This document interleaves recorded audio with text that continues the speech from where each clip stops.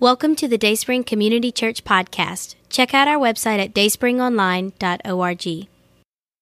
So I was supposed to speak on something vastly different than I'm going to speak on. I was supposed to continue this journey that had been on in Genesis, looking at the life of Abraham. And, you know, it was kind of crazy. My week was crazy, and I kind of text Dr. Friedman, and I was like, look, I just don't feel as confident as I should. I don't feel like I've had enough time to really study. First off, let me say this. It seems like he always does go out of town when he asks me to preach on either sex, and now he gives me circumcision. So that's not why I'm not doing it. I'm just saying that's not why I'm not doing it. But what happened this week, I was kind of sitting there, kind of probably like a lot of you, and I was kind of having a little time of praise where I was praising God for what He had done this week, and the millions of lives of these infants that are going to be saved because of what's happening. And I saw a post or just a message that somebody put out, and they were talking about basically what it said was that on one street in this country right now, there's hundreds of people cheering and praising and celebrating the fact that babies and infants' lives are going to be saved. And on the same street, just a few feet apart, there are hundreds of people mourning and wailing and crying and angry because they can't kill millions of babies anymore. And it dawned on me, this idea that we are so divided, not just in this country, but in the world today. And from gas prices to inflation to politics to abortion rights, gun rights, whatever it is, you look around, it seems like we live in this age of anxiety and fear and worry. And I was kind of going through my notes. I found this, an old message that I had done years and years ago, and I began to read through it. And you've probably really heard from the Lord when you can read your own message and it begins to convict and speak to you. It's not your words. You can realize it's from God. So it's a message that I want to deliver today. And for those of you who've been here a long time, this is kind of a retread. I apologize, but I can guarantee this, that if you just remove me from the equation and you really focus on what I think God may want you to hear this morning, like I do think God wants someone here to hear this message this morning. I truly believe you'll be blessed. I do believe this message is for somebody this morning. So if you'll turn in your Bibles to Psalm 139. Psalm 139. David's one of the greatest MCs the world's ever known.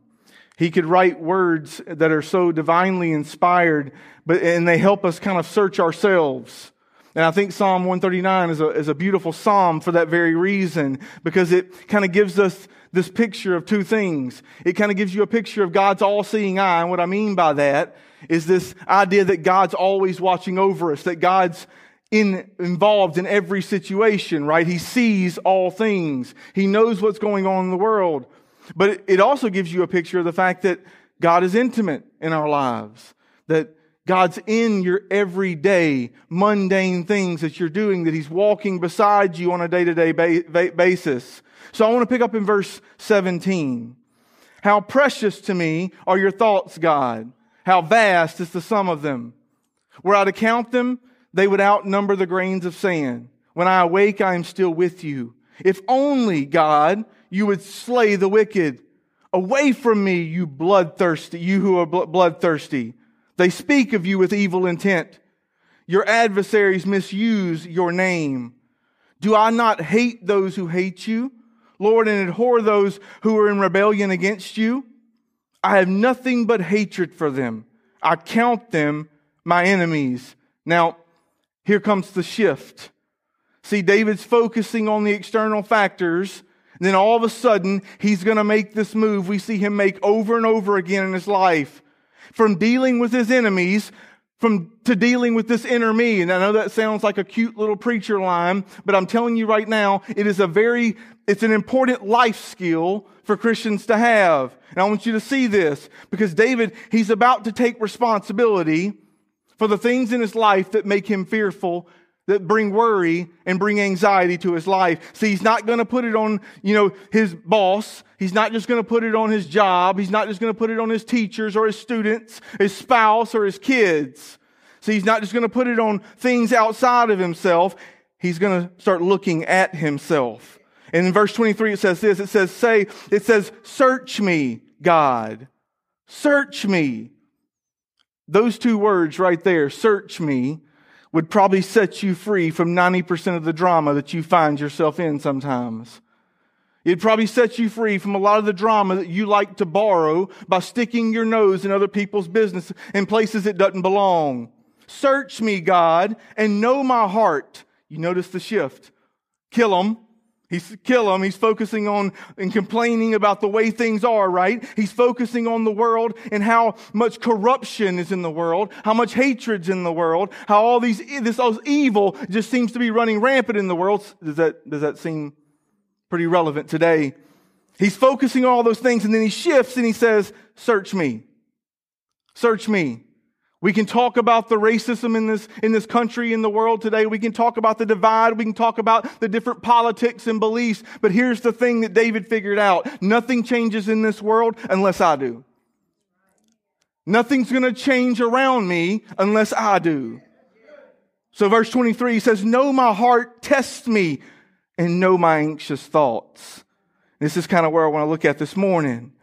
I want to ask that question. Why are we so anxious? Why are we so fearful? Why do we live in an age of worry? And it seems all of us are living anxiously in this day and age. We live in that age of anxiety, and it's almost marketed to us, right? Through the very stations that are supposed to give us our information, they actually engage in using fear tactics so they can sell advertising time, often promoting the same drug pharmaceutical companies that are owned by the same conglomerates that push out the info designed to make us anxious in the first place. And I sound a lot like David right now, don't I? Kill him, God, kill him. I want to be careful. But David comes to a place where he notices, hey, you know what? It's not what's happening out there that actually makes me anxious. It's what I allow in here. It's not actually what's out there. It's what I allow in here. What do I allow to go undetected? What have I allowed in my life to go unchecked? It's my thought process. And see, he uses a Hebrew word that means disquieting thoughts, and we translate it into anxious thoughts and a few other things. But David, he's saying it's not what's happening around me that's causing my anxiety. It's how I'm thinking about it. And look at verse 24. And I know David, he had no clue about neural pathways, but it sure sounds like he did. He says, I want you to look inside and see if there's any offensive way in me. Now, every one of you know when you do something over and over again, habitual, when we think a certain way and we do it over and over again, it creates interstates in our mind, right? We begin to create an I-55 in our mind. And David seems to be saying, what have I been thinking? Have I been thinking in such a way that has allowed the enemy to traffic in my mind? Where have I been letting him in? And I just didn't even see it. And that's what I want to look at this morning. I want to kind of take a little test this morning to kind of come to answer the question, why are we so anxious? Why does fear seem to control our every decision? Why are we so filled with worry? And I hopefully want to push us past the point where every time we answer that question, it's somebody else's name. I want to push us past the point where every time we answer that question, we mention something outside of our control. The things going on in this world today are outside of your control. It's not up to you. You got to give that up to God. He's the Lord of the outcome. See, hopefully I want to get us to a place where we can see that God is not only watching over our lives, but He has kind of this 24/7 surveillance on our lives, and God's always watching, and God always keeps His promises. He's always going to supply every need, even when we're anxious. Why? But why? Maybe there are some ways in us that are making us vulnerable to the way that things are allowing us to feel and act in this world, to remain anxious. See, when the Bible says do not be anxious, I don't think He means that you can never feel anxiety or fear or worry. No, I don't think that at all. I'm talking about those moments in your life, those seasons in your life where you can't seem to let it go, where you can't seem to get rid of it, where you seem to live in it. So why am I so anxious? And I think the first thing we need to do is we need to check our intake. When we're anxious, I think the question that needs to come to mind is, what are we full of? What are we full of? Now, I know I've done this before. And you got to excuse me, but I think some of you need to be reminded. And my kids showed me this, and it's beautiful. And every phone has one. It's this feature that's actually the best thing they ever put on a phone. And the thing is, it doesn't matter whether you have an iPhone 23, an iPhone 1, or Samsung. Doesn't matter who your provider is, what plan you're on, unlimited or not. Every phone will work in this capacity. And this is a beautiful thing. And I want to show you real quick. If you take, I don't know where yours is on your phone, but on mine, it's on the side. If I take it and I squeeze this button, these little icons come up. The one that says the little circle right here, if I push it, watch what happens. My phone shuts off. I think this is part of our problem. For some of us, let me tell you a little secret. It's too much. It really is. It's too much.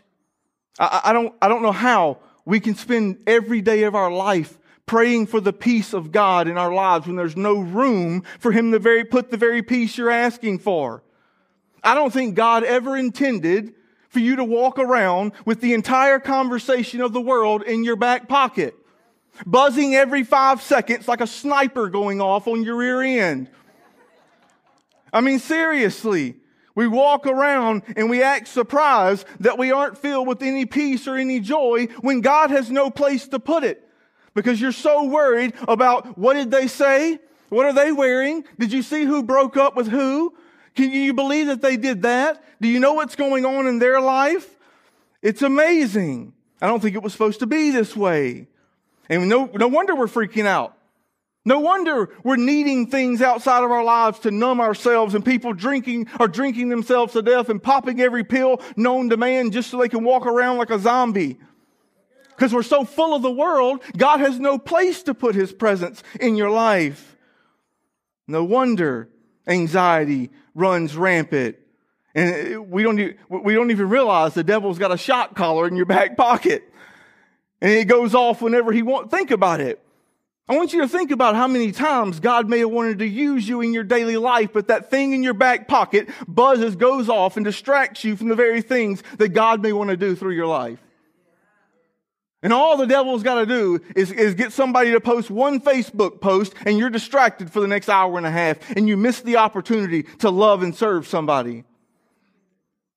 What hope do we have at peace if we don't make a place for it? Now, you've probably heard the saying before, garbage in, garbage out.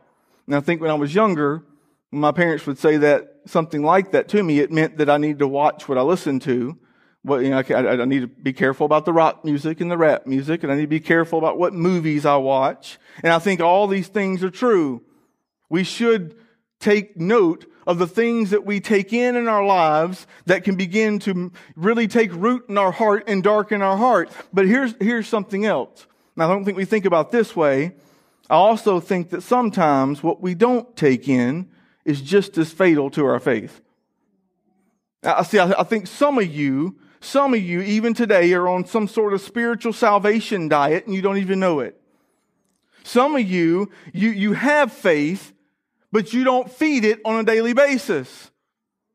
You don't feed your faith on a daily basis because you don't go to the very source of your faith on a daily basis. And then when it comes time, when you're in a situation and you need to access the strength that God's given you through His Spirit, it's nowhere to be found because you've starved it out of your life.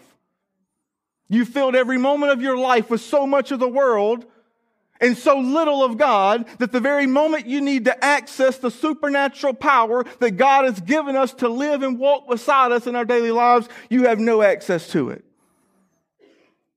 We have to get our intake levels up, and it needs to be of the right thing. It needs to be of the Word of God.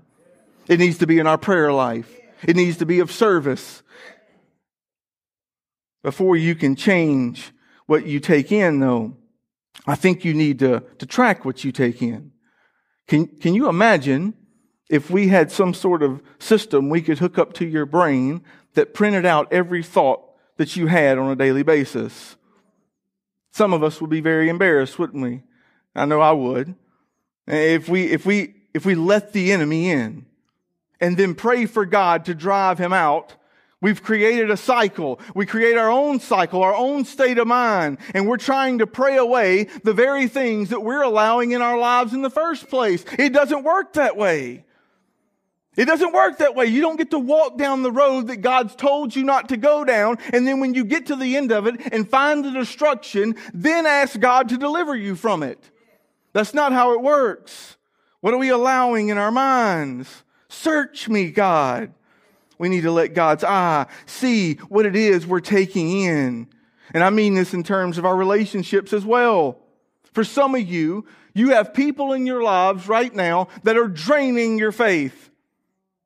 You do. You have people in your life that aren't building you up. They're not edifying you. They're breaking your faith down. It's just as good for us sometimes to check our intake levels. We need to check what we're taking in.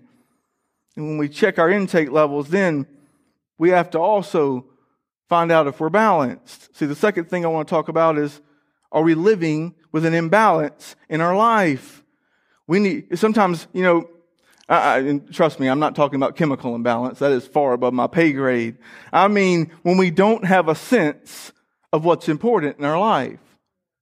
When our priorities are all messed up. See, when everything feels like it's urgent, that's a sign that you haven't figured out what's truly important in life. When everything in your life feels on the same level, it's a sign for me that I don't know actually what is truly important in my life. I don't know actually what God may actually want me to do in my life. And see, now you're open to everyone's demands. You're open to every opinion in the world. And they all take up equal space. And when we do this, and this is key, sometimes we end up saying yes to the wrong things. But here's the thing. When you say yes to the wrong thing, to the wrong people, it's an automatic no to the right ones. If you don't understand how to prioritize what's important in your life, what God's will for your life is, you will constantly say yes to the wrong things, and it'll be an automatic no to the people that God may actually want to put in your life and have you pour into. By saying yes to those who are using you to achieve their goals, by saying yes to the things that only fill our minds with more hate, more confusion, more worry. We find ourselves unable to give because we're limited. We're limited on our resources. We're limited in what we can give to the people of God. And sometimes we allow other things to take the place that the people that God's entrusted us with, the people that God's entrusted into our care the most. And it's an automatic no to them. See, I have to have a sense of balance. You have to be balanced in what you give weight to. Sometimes we're stressed out because we're giving too much weight to the wrong thing. And the idea that words, they matter. And sometimes we give far too much weight to the wrong words and not enough to the Word of God. Sometimes we're allowing Fox News, Facebook, Instagram, our friends, everything that comes through social media, those words to influence how we are and who we are and what we do and how we think far more than the pages of Scripture. We got to have a balance. Someone help us in that fact. So we're out of balance because we have this feed. We have this feed almost like those of you with social media know what I'm talking about. And everything on it, it feels the same way. If you pick up your phone and you opened it up, if you open the screen up, you have all these little apps everywhere. And the thing about those apps is they're all the same size. They're all the same dimensions. So every one of them seems just as important as the last. And I think that's how we live our life, like that phone screen. That every decision is just as important as the next. And every person, we need to prioritize just as much as the next. Well, God didn't call you to save everyone. You can't save everyone. God didn't call you to speak into every situation. God's giving you people. God's giving you situations that He wants you to speak into. And if you don't understand how to prioritize your life, you're going to miss those moments. You're going to miss what's truly important. And so we live in a state of stress because we don't know how to weigh it out. Now, in most cases, I think a lot of the things we worry over, we're anxious over, they don't even matter. Most of the things we spend so much time worrying over, we're worrying over 99% of them. God's already worked it out. God's already got a way. God's already got a plan.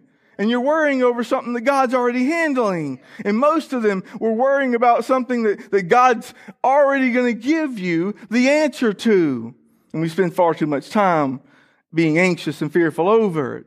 But when we give weight to the right things, when we begin to put priority in the right places, when our intake is up of the right things, and we have a clear sense of priority in our lives, we're going to be the type of people who can live in the desired way in which God calls us to live. We can say no to the to the wrong things because we have a sense of priority. We say yes to the right things. And the thing is, we do that because we understand God's will for our life, because what we're taking in our life is God's Word on a daily basis. It's more important for us to intake the Word of God in our prayer life so we can find balance for the demands of life. So the thing I have kind of come to realize, Christ is our solid rock as Christians. But here's the thing. If you don't know how to stand on it, if you don't know how to stand on the Word of God, if you can't stand on the solid rock that is Jesus in your life, if you don't have the right balance, then the enemy's going to come push you around and toss you and leave you unsettled in every moment of your life.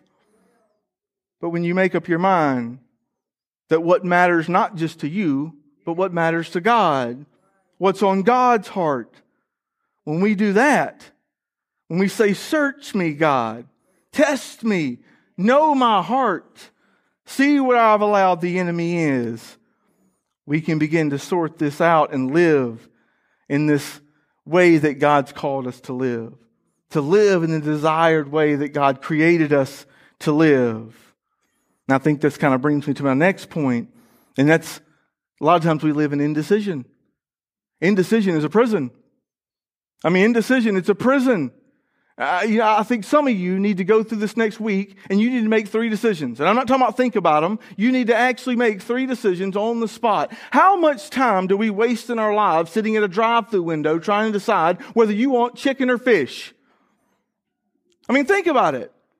I'm not talking about the things in your life that are groundbreaking, that are life-shattering.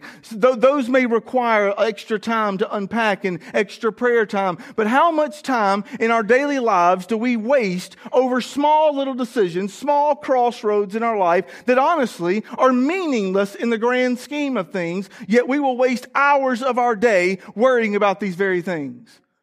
Do I think God has a call for each and every one of you? Absolutely. That doesn't give you the right to sit in your seat and do nothing until He opens the door to that call. You still have to serve. You still have to pour yourself out into people's lives.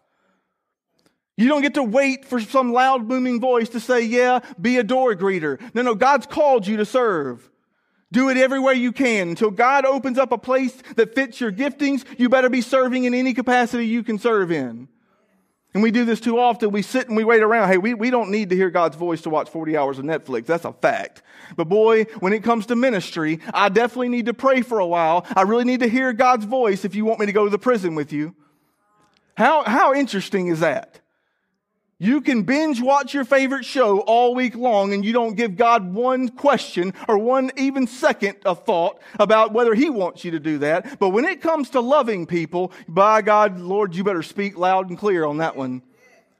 Because I don't really like that place. I don't really like those people. They're a little different than I am. How amazing how do we call ourselves the body? Did Jesus ever stop for one moment and ask the Father, hey, listen, do you really want me to go love these people? I don't see anybody else. They're kind of sitting over there. I guess I could.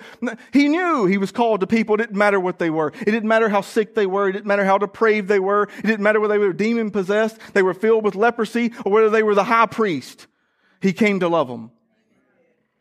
And we need to figure that out. We can't live our lives in indecision. I think as anxiety arises when we can't make decisions in our life. And here's the key. It's my next point.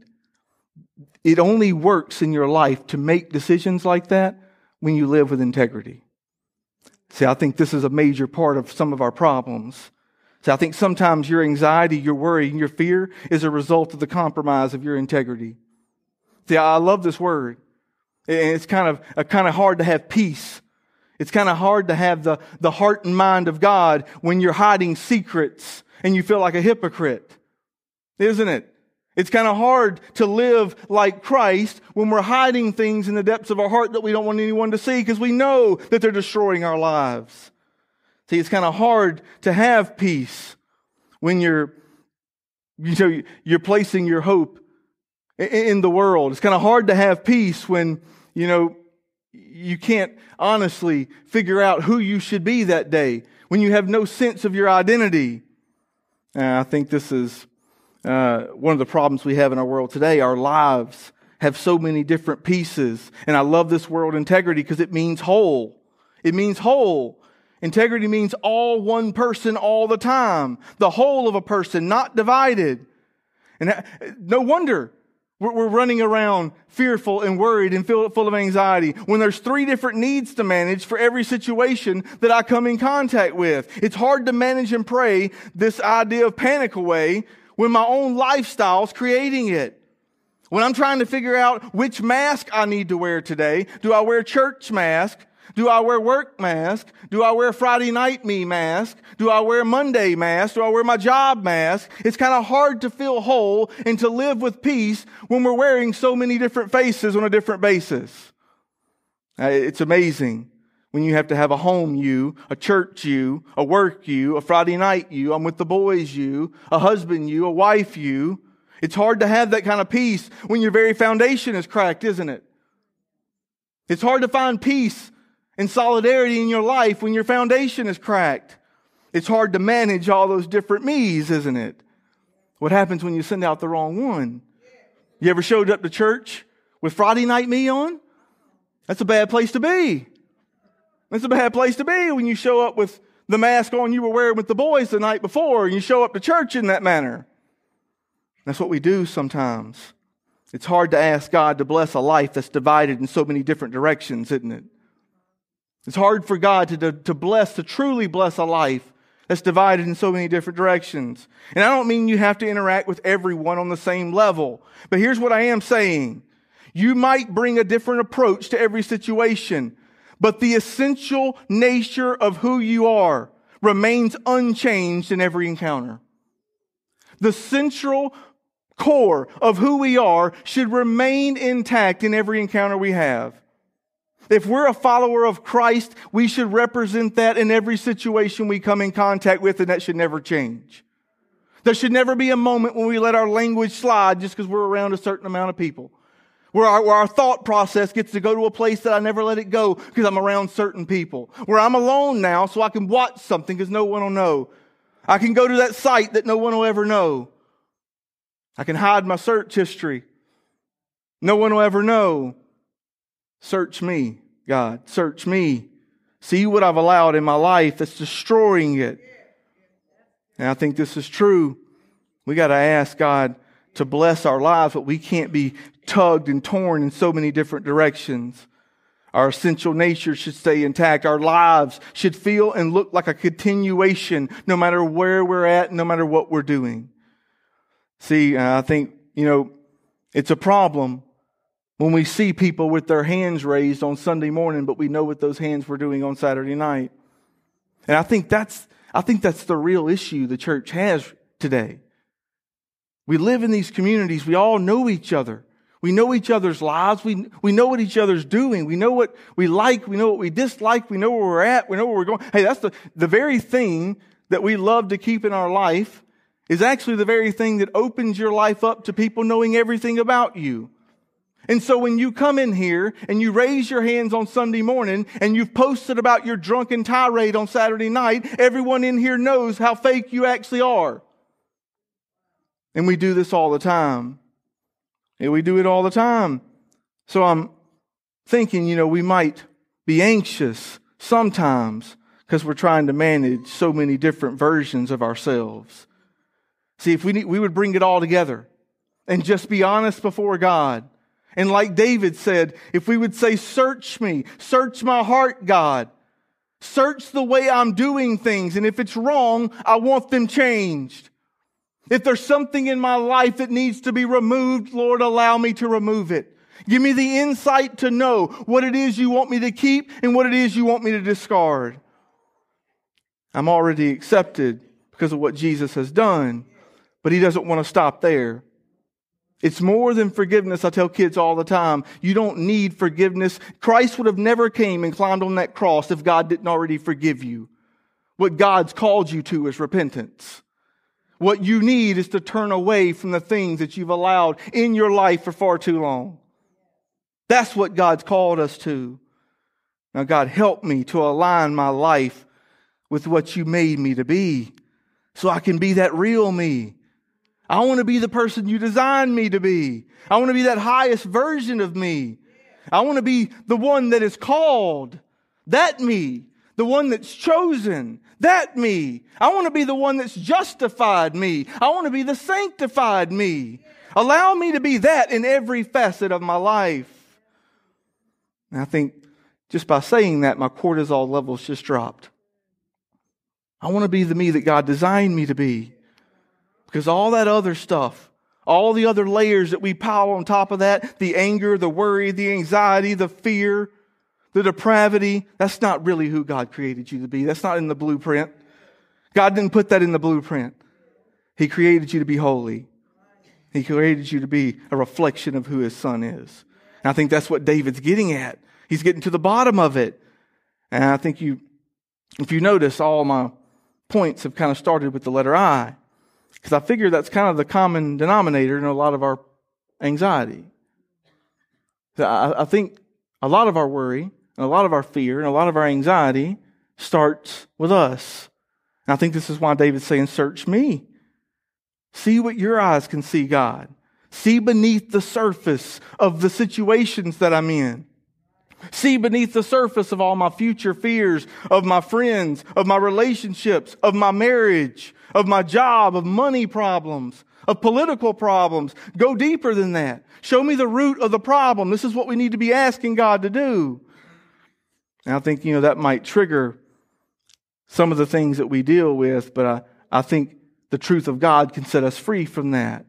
The Word of God, planted in our heart, the right intake, can transform our minds and our lives.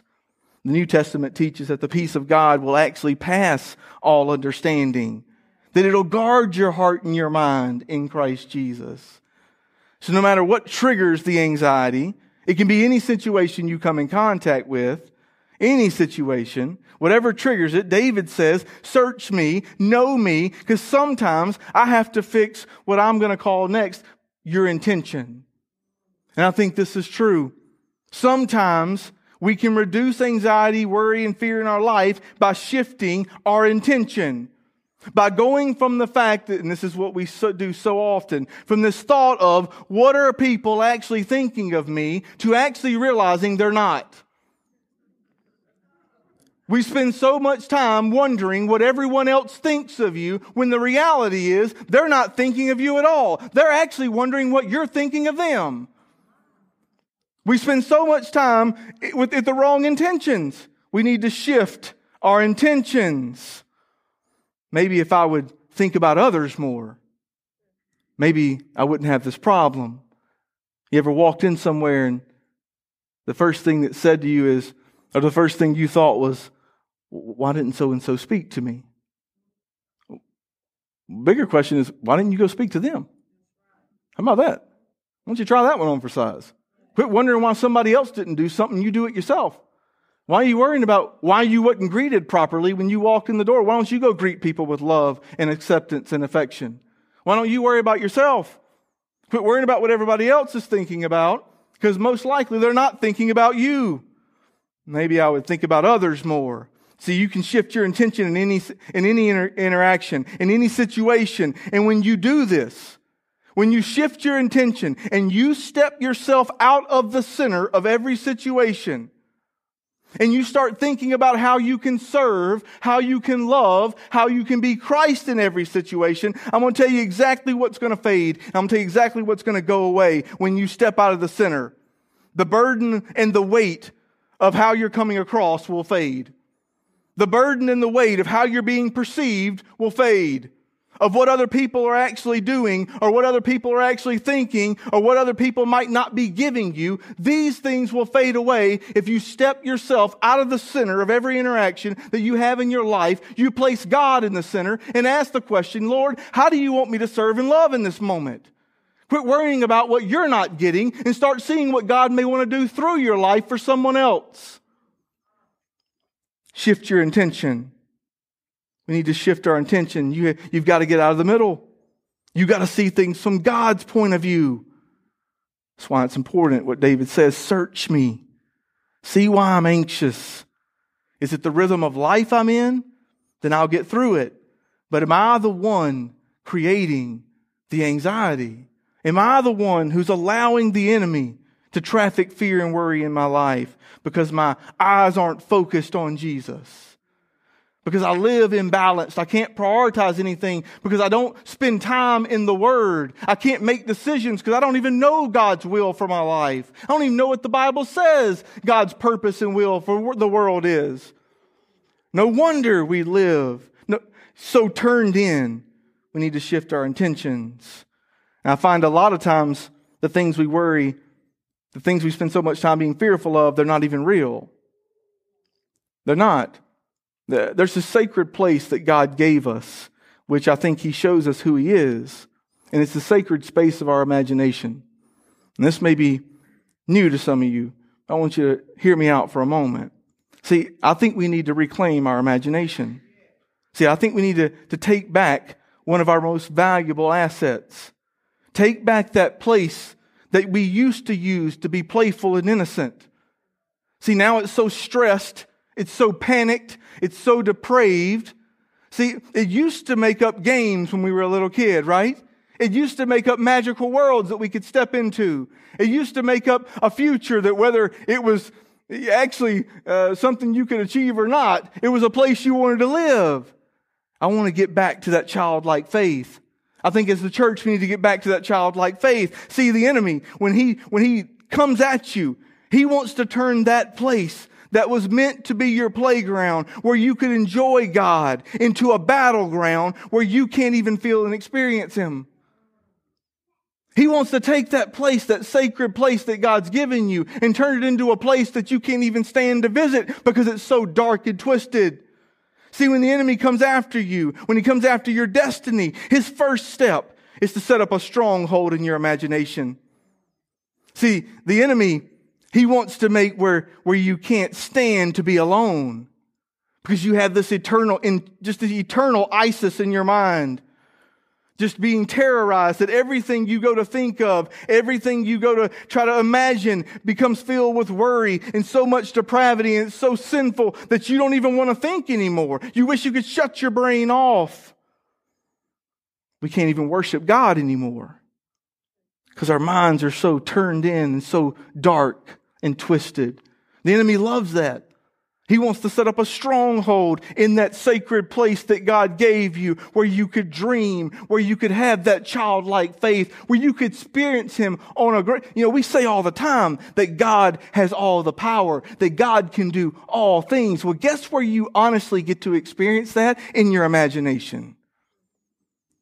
The little miniature giraffe that everybody wants off that commercial, that's the thing God can do if He wants to create that. That's the place you can go in your imagination to have that very thing. We get to experience really who God is in our imagination.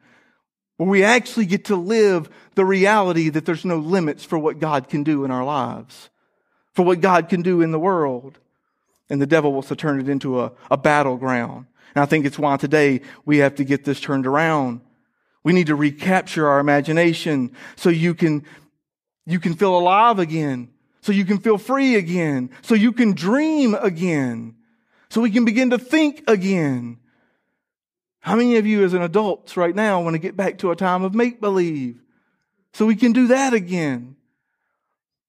Get back to a childlike faith. See, the good news is if you're really good at worrying, if you're really good at being anxious, if you're one of those who's really good at being scared at everything, you're going to be great at worship. You are. You're going to be great at worship because all it is, it's the same imagination swung into an opposite purpose. It really is. It's the same imagination, the same thought process swung in the right direction. Hey, if you're really good at being anxious and fearful, you're going to be really good at praising God. You're going to be really good at living free. You're going to be really good at having a childlike faith. And the last thing I want to talk about, the enemy wants to fight you in isolation. I think sometimes when we ask the question, why are we so anxious? I think the answer to that question can be found in the middle of the actual word anxiety itself. See, right in the middle of the word, there's the letter I. And I was looking at that word, anxious, and I was wondering, why should I feel so discouraged all the time? Why do shadows come across my life and my thought process all the time? Should I feel this lonely? Should my heart feel this lonely? When Jesus is our portion, when Jesus is our constant friend, when His eye is watching over my life. And see, David said, you were there for me at my conception, and you've been there for every conflict since then. You've been there for every season of my life.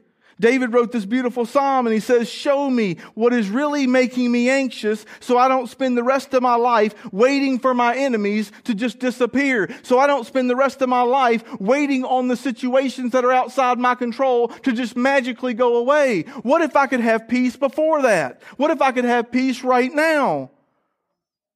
I don't want to choose to have peace when everything else is right. See, I was looking at the very word, and that I in the middle, it dawned on me that the I may be in the middle, and I think that's at the heart of our problem, but the word ends with us. And I think that's key for the church today. See, the enemy wants to fight you in isolation. He wants you to feel as if you can't share your life with the people around you. If you let them know what you've done, it never lets you back in the doors. He wants you to feel like there's nowhere you can turn. But there's never been, and there never will be, a such thing as a singular Christian. There's no such thing as this this Christian faith that's done in a solitary way. We're called to a God that is three distinct persons, one God, and you're called to a relationship of believers where we share our lives and our burdens and our fears and our worries. Where that anxiety isn't something you have to drag around by yourself, but it's something that other people can come along beside you and help you carry it. They can help you pray for it. They can help you deal with it and mend it. See, the enemy wants to fight you in isolation. I think this is exactly what we have in our church today. It's why small groups are important. It's why discipleship isn't an add-on in the Christian faith. It isn't leather seats and a sunroof. It isn't optional. You're called to other people. You should live your life in relationship with like-minded people who can love you, who can encourage you, and who you can do the same for. I don't even know what the use of the seed that God has given us in the Word if there's no water applied to it. What's the purpose in the gospel being like a seed if there aren't people to come along in our lives and water it for us? To help prune it, to help correct it, to get the weeds out, to show us perspectives we can't see ourselves. You're not meant to fight and live in this world in isolation. And so often we allow the enemy to really convince us that I can't let people see who I am. I can't really let the church know what I'm dealing with. You'd be surprised to know that the people sitting next to you in the pew are dealing with things on the same level, if not worse. And we do it in isolation, and the enemy's like, thank goodness. Because if they ever figure it out, my goodness, if they ever figure out why Jesus called 12 men and even lived his small moments on earth in a community. Well, if they ever figured out why God kept calling families every time covenant was broken. He didn't just call one person, he would call families together. Because he never meant for you to go through this world alone. And that's not a call to be married. Single or not, you have community. You have brothers and sisters in Christ. We have extended family. And we're called to live our lives together, to share our burdens together. It's no wonder you're probably filled with anxiety if you're trying to fight all the things the enemy's throwing at you by yourself. And I think this is where we have to really take David to heart. Some of us need this morning to really take a long look and ask God, search me. Where in my heart have I allowed the enemy to stay far too long? Where have I allowed the enemy to set up shop in my life? I think change happens when we come together, when we begin to care about each other, when we begin to put other people's needs before our own.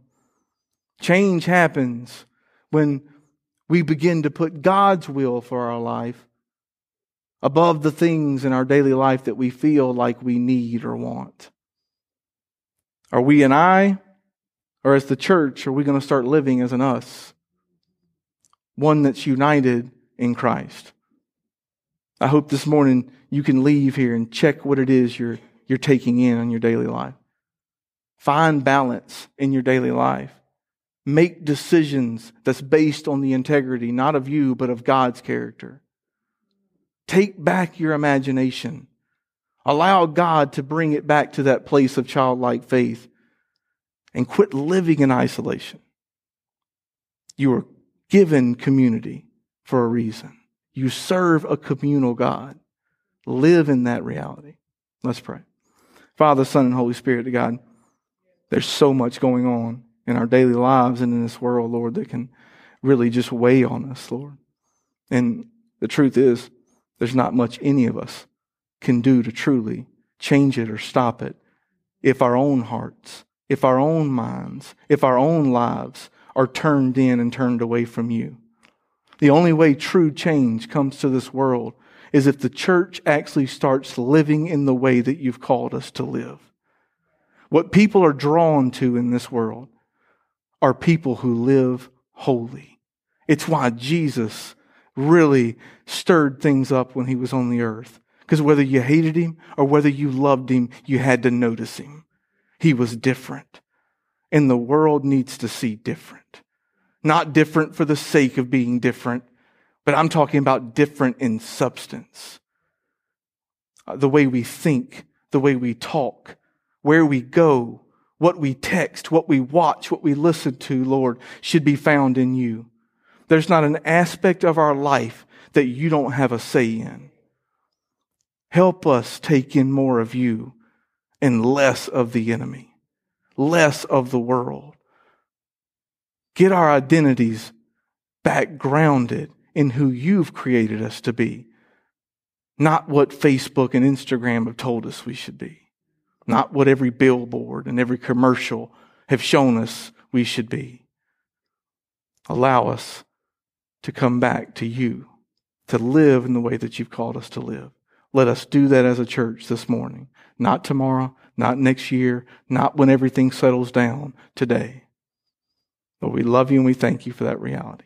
I ask all this in your name. Amen.